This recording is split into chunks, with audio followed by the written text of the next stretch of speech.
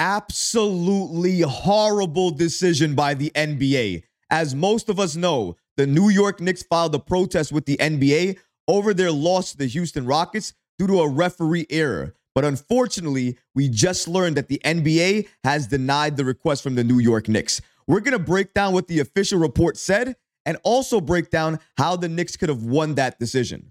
All of this and so much more today. If you're not already subscribed to the channel, go ahead and hit that subscribe button now. And make sure you have notifications turned on so you don't miss a second of the new content. And now, let's get started.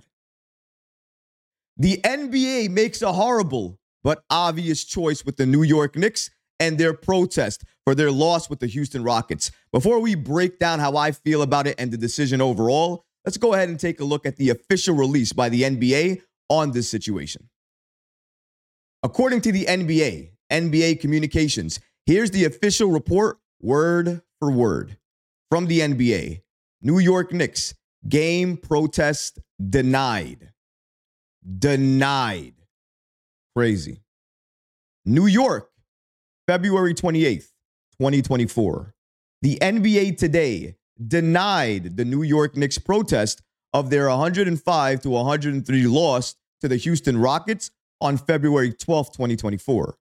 The Knicks protested the result of the game on the grounds that a shooting foul was called incorrectly on the Knicks' Jalen Brunson for making contact with the Rockets' Aaron Holiday during the last-second shot attempt.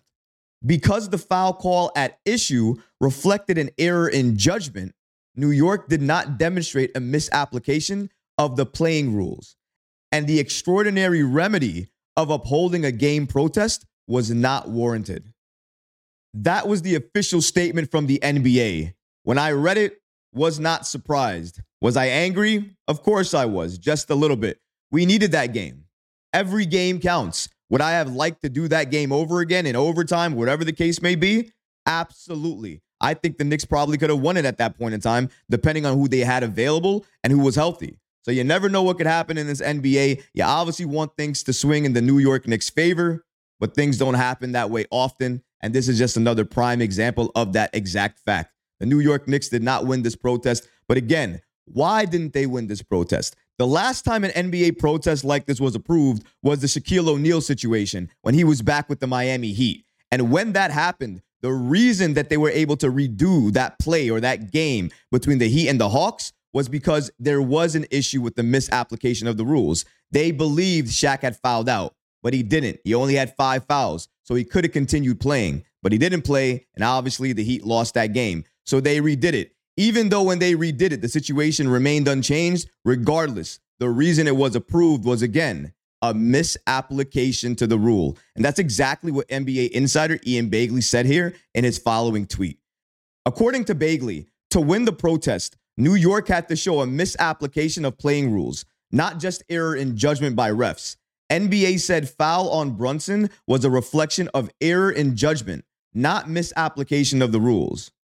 Shout out to NBA insider Ian Begley for not only agreeing with my point, but also helping me double down on the fact that the reason the Knicks didn't win this is because they could not show a misapplication of that rule, of the NBA, of something like that. And I knew as soon as they submitted this protest that was going to happen, because I remember the last time a protest was won with the Heat. I remember how that was won, and I knew there was no circumstance at this point in time with this game against the Rockets that could warrant that. Even though I desperately wanted it, because I think, like I said before, the Knicks need every single game. Every game matters. Every game counts. Because look at the Eastern Conference. Have you taken a look at it?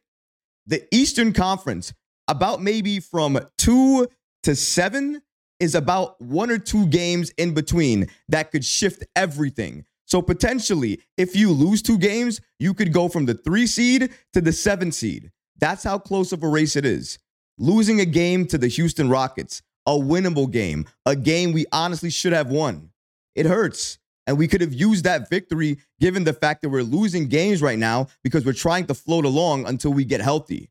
Floating along means you have to take every single game seriously, and you have to make sure that if you can win a game, you'll win them. And if you can get a win, You fight to get those wins. So I have no problem with Tom Thibodeau and the New York Knicks protesting that particular loss and trying to go ahead and get that win back. No issue with that. And I think it sends more of a message to the league that they're not going to take it. Not only the Knicks, but no team. Look at what happened with the Detroit game. Now, I can say this as a Knicks fan. I love that the Knicks won that game. I'm happy we got the W. I'm not looking back at anything. Sorry, Detroit, it happened to you. It happened to the Knicks too. Look at the Houston game we're talking about right now. But clearly, as Monty Williams stated once that game ended, he said one of the worst calls of the season. Go back and look at what the New York Knicks fans were saying once the Knicks lost that Houston Rockets game. One of the worst calls of the season. Trust me, we've all felt that. In a kind of ironic way, this is how maybe the Knicks got their get back. Even though you don't want to do that against a team like the Detroit Pistons, you don't want to have to do that against the Pistons. But either way, we didn't lose that game against the Pistons. We won it, even though it was kind of clear that Dante DiVincenzo absolutely fouled that kid. But it's okay. Like I said before, it all comes around full circle. The Knicks did not get the call against Houston, but they got it against Detroit. I don't like that. I wish the officiating was a little bit better. In my opinion, again, this is just my opinion on this situation. I feel like this season, and I've been watching basketball for about 20 to 25 plus years now, and I can honestly say this is probably the worst officiating year of basketball that I've seen in my life. The number of blown calls, missed free throws that somebody should have had but couldn't get because they weren't able to get to the line because no foul was called. And it's the consistency of the game in general. It feels like the game isn't called fairly from start to finish. If you're going to call the game physically, then call it physically throughout the entire game. Don't do that in the first quarter and then don't do it in the fourth quarter. It doesn't make sense. Don't do it for one team and not do it for another. It doesn't make sense.